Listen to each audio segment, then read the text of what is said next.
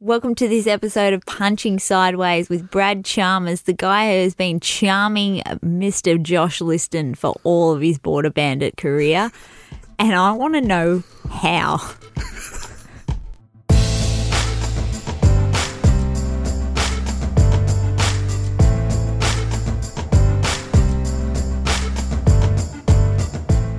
From the sidelines, I was involved with the club, and one thing I don't think comes up enough is your ability to find talent, and maybe without the budgets that other clubs have, to just pick these diamonds in the rough. And one of them was Dante Nicholas, that came to the club in a pretty unique way. But can you just tell us how you found someone like that, and also how do you know that someone's actually good? Yeah, well, obviously to the Dante one. Look, I think we, as you know, I think that whole year, the 2015 one we're talking about it was probably Moneyball at its finest. I know you guys have probably seen that movie with Brad Pitt. Mel, you probably love Brad Pitt. That's sort of how that year really shaped out, probably more so than any other year. It was just really searching all parts of the world to try and find, and Australia for that matter, to try and find a list. But the Dante one particularly was pretty unique in that I was talking to Joey Wright, who was the coach of the Adelaide 36ers in the NBL at that time, and we were talking about imports, and I think it was a couple of his guys that might have been on his roster as DPs and stuff like that. And he mentioned this kid that he'd had training with him when they went up to Darwin.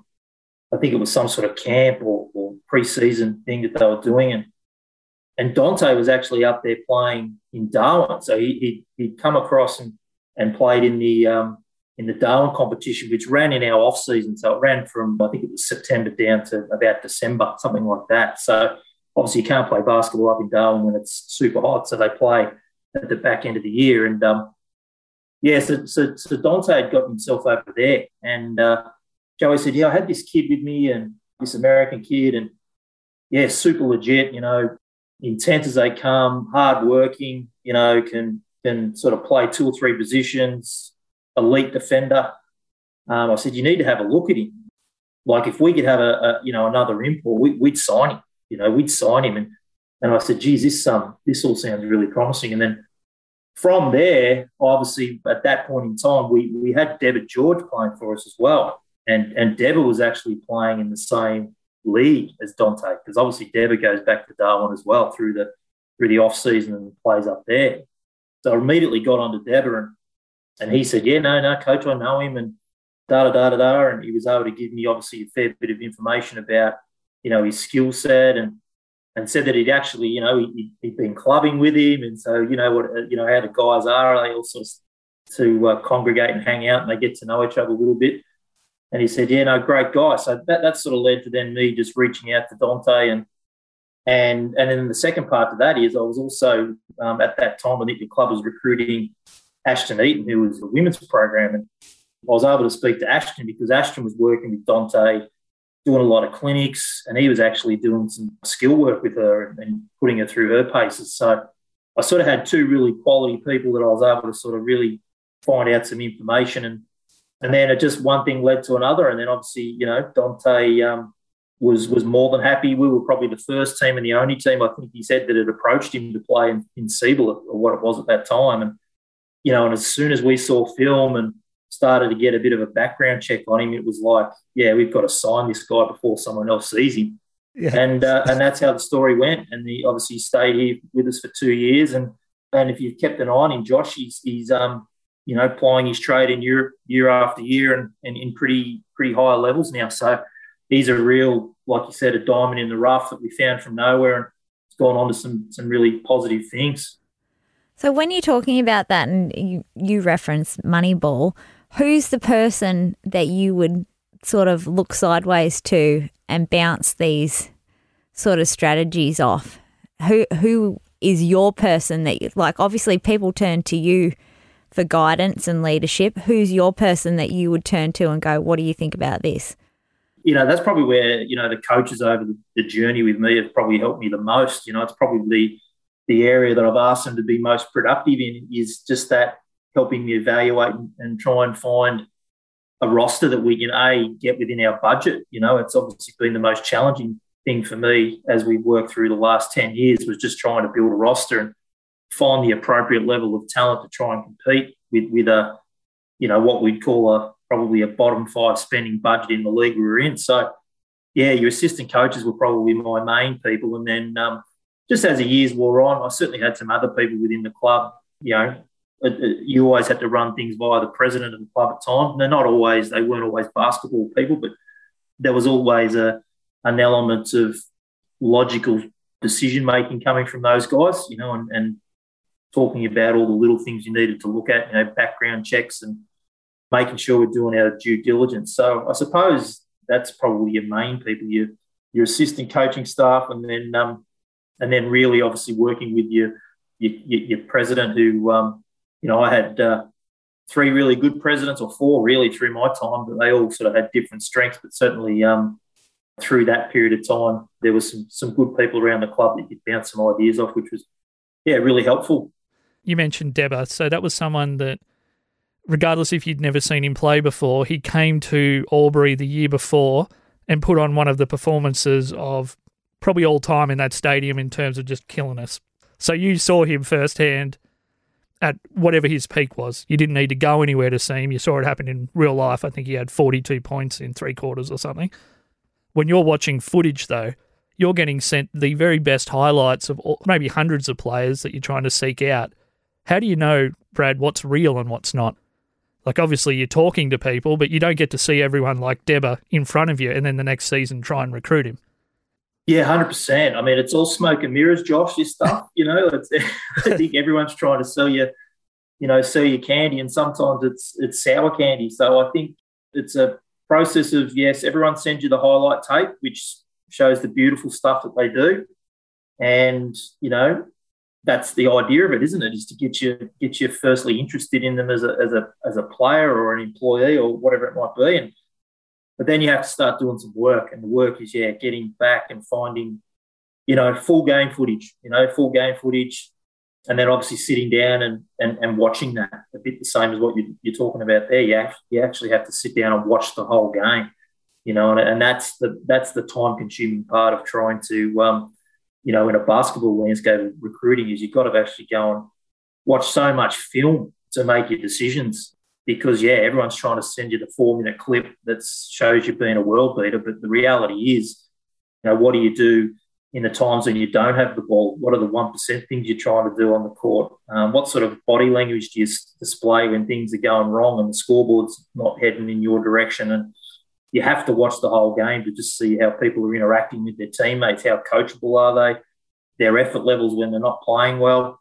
And that's just the stuff that you have to try and do. It's a bit of a grind, but that's where you also, on top of that, you've really got to try and get good. Like, it's the same with references. You guys would know. Every time you go for a job, your references, very rarely speak ill of you. Otherwise you're probably not getting the right reference, are you? That's the other thing as well. You talk to these referees and these coaches, and he's fantastic. Best kid I ever had. So it's then, I call it deciphering the bullshit. You got to then go back and go, well, hang on. What's true and what's not here, and that takes a little bit of time, and it means going around and maybe asking some different people, or reaching out to assistant coaches too at times. I think talking to head coaches can sometimes be a bit too easy. So that gives you a bit of a snapshot anyway. If you like us, like I like us, get onto punchingsideways.com, give us a bit of a likesy, have a bit of an exploration around, and maybe buy us a coffee. What's your most underrated recruit? Not someone that's turned out into a big name, but someone that really probably didn't get the overall credit that you think that they were due, and why is that? Oh, look, I'll tell you one. Well, there's two, and they're probably two guys that had significant impacts on the club in terms of our results. So one would be in 2012, we actually won the Siebel National Championship, and we went from last to first, which I think has been well highlighted. I still think that's worth some sort of a movie deal, Josh, too, I think, slightly.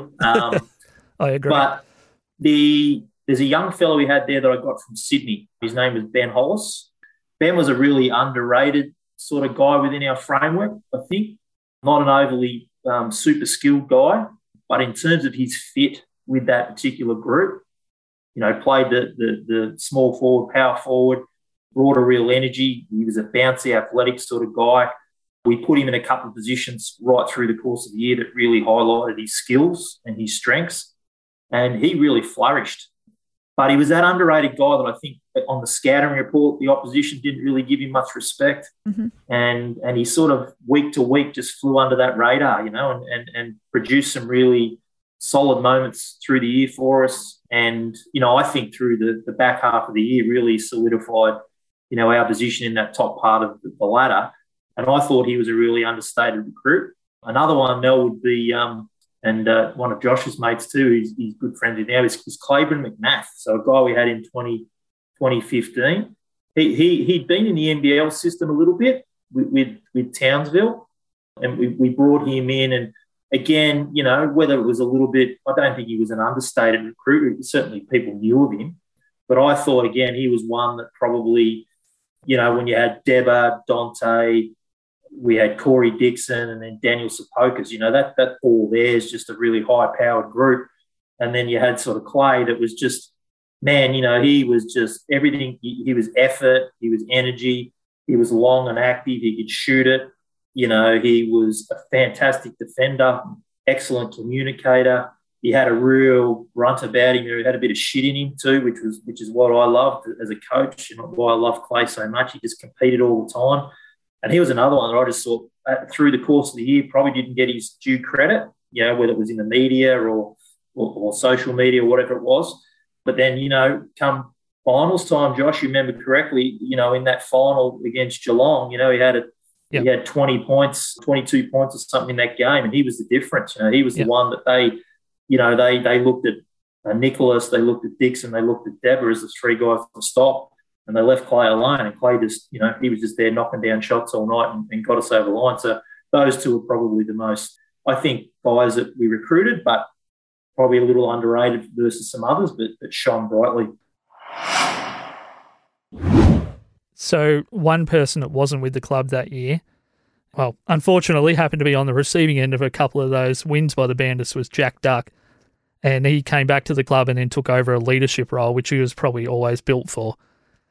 Do you bring those local guys through knowing that obviously they need to have the baseline talent to compete in a very high-level competition? But is there something special about those local guys when it comes to leadership that you can see as a coach or that you develop? Look, it's a fine line when you talk about, any of probably the local sporting clubs that participate in any league. All your local people, and our club's probably, it's more highlighted because you've only got 10 guys on a list versus, say, maybe 20 at a footy club or 30. Bringing guys in, everyone immediately wants to see their locals play. I mean, it's just that thing, that inherent thing. Yeah, we want to see our locals play. We want to support our locals. Yep, that's great. The reality is, though, you're playing in the second best league in the country, and to participate in that league, you need to be competitive. And I think it's incumbent then that you've got to put a product on the floor that states that. And so with our local talent, it becomes a real balancing act of obviously, bringing them into the system and then giving them obviously time to grow and to improve. And then obviously from there, hopefully as you go along, you can start to build some experience, some knowledge and some leadership capacity, because probably the biggest challenge I've had coaching with the Bandits is that we just haven't always had that depth of talent locally that's really, really experienced. So if I went through the 10 years, we had Nick Payne for a couple of years, and obviously Nick was fantastic in being able to lead the club, and that was really great. He retired in 2014. That left a massive gap pretty much immediately. 2015, we were quite lucky that we had that really talented group, that we had multiple guys on there that could sort of lead and were experienced, and so that helped. Again, some retirements, some departures. From 2016 really onwards, it was about, like you said, trying to develop some leadership. Jack was one that we certainly were able to get some experience into, and leadership only comes with experience. You guys would know that. You've got to you've got to earn that respect and trust and get a bit of a lay of the land and know what habits and behaviours and things of that nature that you need to display as a leader. And Jack was able to build into that. And then we've probably gone through, once Jack sort of stepped away and started playing footy, probably the last 3 years that I've been coaching, or probably even the last 4, we've had a real void again. So it's been trying to bring in the next group of guys that can help lead the club. Now, we're not there yet. I think you've got guys like, Jacob Sinkrak would be one that I really hope that he can step in and start to lead, the club. Bailey Lloyd's probably another. He's probably a bit young yet. Josh McKay's been around the club for a while, but Josh's inherent personality is he's such a quiet guy, but he's certainly experienced now, but he probably needs to now take on a bit more leadership. Yeah, so it's just that ongoing challenge that we can continue to get good people through, give them experience and give them time in the system, and then hopefully over the course of that we get a leader or two bobbing up ready to take control of the club, because I suppose that was probably the biggest challenge for me.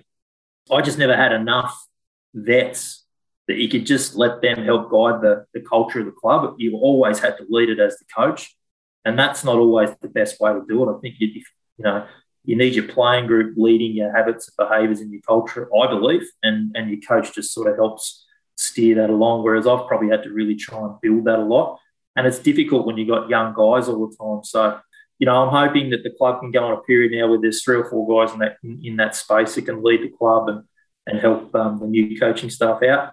When you do have imports, which obviously you're talking about, you do have a lot of them, do you have specific people that you group them with to try and give them that sort of stable base? Like you're talking about, you don't necessarily have a captain per se that can step up as a leader, but I'm thinking footy, right, where you're recruiting in and you're putting someone with a family so that they've got like that grounding base of the area. And that's just, can you explain to me how it works from the basketball sense, or is it just like off you go, find your own way? Probably a little bit to the latter there, Mel. Generally, when you're recruiting guys, in a basketball standpoint, I know in Europe they have a bit of a different outlook on it at times. They do put their imports and stuff with families. We've probably always done it a little differently, and this is really at the behest of the agent and the players that we're dealing with. That they want to have their own space. They want to have their own apartment or house. They want to have their own car, and they want to be self-sufficient. So generally, as a rule, we would on an ongoing yearly basis, we get a house, and then really from there, it's just about our local players do a fantastic job of getting around the boys, in terms of taking them out, showing them where to go and have something to eat. Obviously, Albury's not really big, so you can really work out pretty quickly where the best spots are to go and have a beer and go out and party. So that's pretty easy to do. But I think over the journey, we generally have done a pretty good job as a club, and I think the basketball community will be such a welcoming, community. I think every time we've brought people into Albury, when I've done exit interviews and guys, whether they're coming back or not, have always said really good things about how we've looked after them. And it's not so much taking them under our wing, giving them a bed at our house. It's more about giving them their space, but at the same time, just getting around them enough that they feel like, yeah, I'm part of this thing and I'm part of this community. I know that you've been kind of had a plan in place to transition as a coach, I'm assuming, for a while, and you've been trying to build up particularly your assistant coaches and influence them and get them to the level where they're equally maybe as good at the jobs are important, talent scouting, dealing with players, all those things. And I think recently in the media there was a moment where you said you were going to do some other things in the background. You talked about the influence that you wanted to have, but you mentioned that you might be doing something else. What are those things that a former coach can do? And do you have to kind of remove yourself a little bit so you're not too much of a presence, or are these questions that you just, the season hasn't started yet, so maybe you're not dealing with yet? Yeah, look, I think, I've had some ongoing discussions, obviously with the club and obviously with more so with the coaches, and I think, I'm certainly going to try and step away as much as I can. I think that's probably, for me, is probably going to be the best way for it to happen for everyone. I think there's a new era starting, and in the early parts of the last 2 or 3 weeks since I've made my call I've certainly, worked with the club to transition, Hayden into the role and get him appointed. And then I've done a little bit of early work there with him and Brody, who's his assistant coach, in just, starting to look at, the framework of the handover and some retention of players and stuff like that, and trying to start that little process off. But the reality is, I think as we've sort of moved along over the last few weeks, from my standpoint, it's probably been a decision where I'm certainly going to try and step away as much as I can, but just be there more as a support mechanism, particularly for Hayden, around recruiting, around some of the nitty-gritty, when the nitty-gritty decision comes around, do I pick this guy over this guy, or whatever that might be. I've made them aware that I'm available to have those discussions and help out, and if there's any sort of directional or, things around, visas and the process of dealing with agents and negotiations and stuff like that, happy to help out, because I know, particularly with Hayden, he hasn't done any of that before. So, but that's part of the learning curve. He's going to have to just get in and do that. So that's probably where I've just sat over the last couple of weeks, is just trying to help formulate a little bit of a plan, and really now I'm just sort of stepping away and going to let them try and manage it. And like I said, just be there for them in any way, shape or form I can be. It's sort of a thing though, right, where because you have had so much significance to do with that club, you're right, you need to be away, because you don't want people turning to you all the time either. You'd be disempowering Hayden by having a presence there as well, because they're so ingrained to look to you. You almost need to give him a chance for them to turn to him. Yeah, 100%. I think from a playing standpoint, I think the playing group would be fine. I think, because I'm not going to be anywhere near, the on-court stuff at all. Yeah. So that's going to be, I certainly made that decision. So the other one is more around letting him have his decision-making around all the things that he needs to have the powers on, and I think, so that's sort of why, like I said, initially I may have been a bit more involved than I perhaps am now, but I think as times just over the last couple of weeks, I think it was just a better outcome for all to, right, we've sort of set up the baseline. You can just work with it, and I'll be here. If you ever get stuck in the sand, just let me know, and I'll give you some advice and help mentor you through some stuff. But at the same time, you've got to let them take the training wheels off and let them get into it. So I think that's sort of where it's at. Pretty much, if you're there and available all the time, you'll get used. But if you, well, it's the same. Josh and I've had the same discussion with volunteerism and stuff like that. And when I stepped away from footy for a bit, I pretty much had to say, I'm quitting. And they're like, oh, what about if you just come occasionally and da-da-da? Because I knew in my head, if I made myself available to them, I'd get the guilt trips, who's going to do this or this sort of thing. And I had to fully step to the side so that they found someone else, basically. Because if you're an available resource, of course you're going to get used. So I think that's a very smart decision by you. And what's your plan to do with all your spare time? You said you're stepping away, but what is this? What are you stepping away to? I'm sure you're excited about something. Yeah, I mean, it's funny you say that, because my family and I we're actually moving. So we're actually moving to the beautiful sunny coast. In, I'm so jealous. About 3 weeks or 4 weeks. As soon as our old mate up in Queensland gets those borders open, we will be heading up there for the next phase of our lives, which is really exciting. So that will entail. You're not stepping, you're jumping. That's you've completely jumped. Reverse double backflip. It's it's an exciting time, and that'll be the next phase of our lives, moving up there. It's a funny situation, because just regarding the conversation we're having and talking about the vocation of being in coaching, and a relative of mine. So my mother was telling her brother-in-law, who lives in Mooloolaba, the other day that we were moving up there. And anyway, his grandson who I have never met before or hadn't even linked up with before, plays in the NBL1 competition in Queensland. He plays for the Sunny Coast Phoenix up there, and he's a 6'8" kid. He's 21 or something like that. And I didn't even know any of this. This has only happened in the past sort of 10 days. And anyway, the young fella reached out to me. How you going? You're coming up here. I look forward to catching up, meeting you, and all of this, and obviously that back and forth. Great that we've got another, a hooper in the family. I didn't even know that was the case.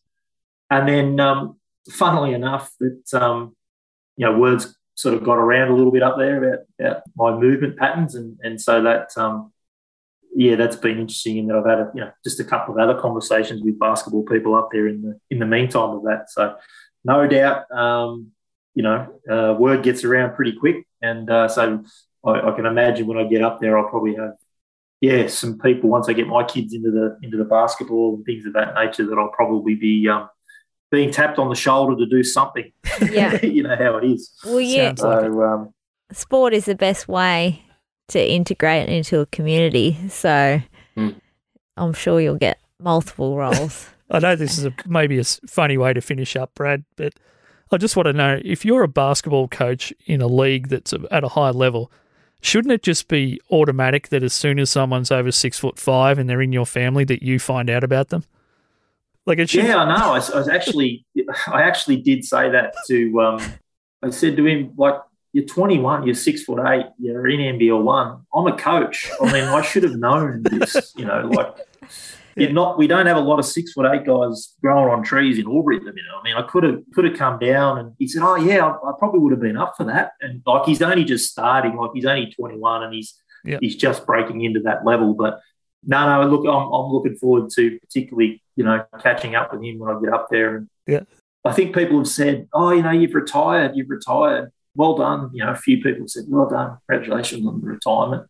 I said, "Look, I haven't actually really retired. I've just stepped down. I'm just not coaching the Bandits anymore. But I'm far from retired." I said, "It's not.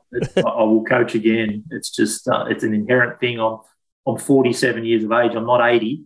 I will coach again, and I've got a passion to coach again. So it just won't be with the Albury Wodonga Bandits." So that's sort of so I'm looking forward to getting up there and doing some work with obviously my young kids, and obviously like I said, I've already had a few people reach out and showing some expressions of interest around where I'm at. So that'll be an interesting next 6 to 12 months of what that sort of puts out on the table for me, I suppose. I'm going to throw some shade on your recruitment processes. If you don't know that a family member is that tall, then you're not so good a recruiter. That undermines the whole my whole preface. A whole preface that Josh had said, "Oh, he's amazing. He can find talent he can't find it under his own nose."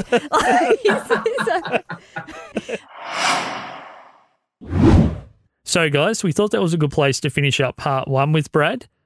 In part 2, we actually cover some of Brad's early basketball career, how he got into the sport, when he first discovered maybe he might want to start coaching, and some early mentorship, which came from within his own family, actually, and some direction there. And Brad also tells a really incredible story about a group of people turning up to support the Bandits when Brad was a player, and a really amazing atmosphere at a home game that Brad was fortunate enough to be part of. So you can find part 2, you can share the show, you can support us by clicking on the Buy Me a Coffee button, all over at punchingsideways.com. Thank you for listening. Thanks to Brad for being awesome. Thanks to my co-host Mel, and we'll talk to you guys again soon. Cheers.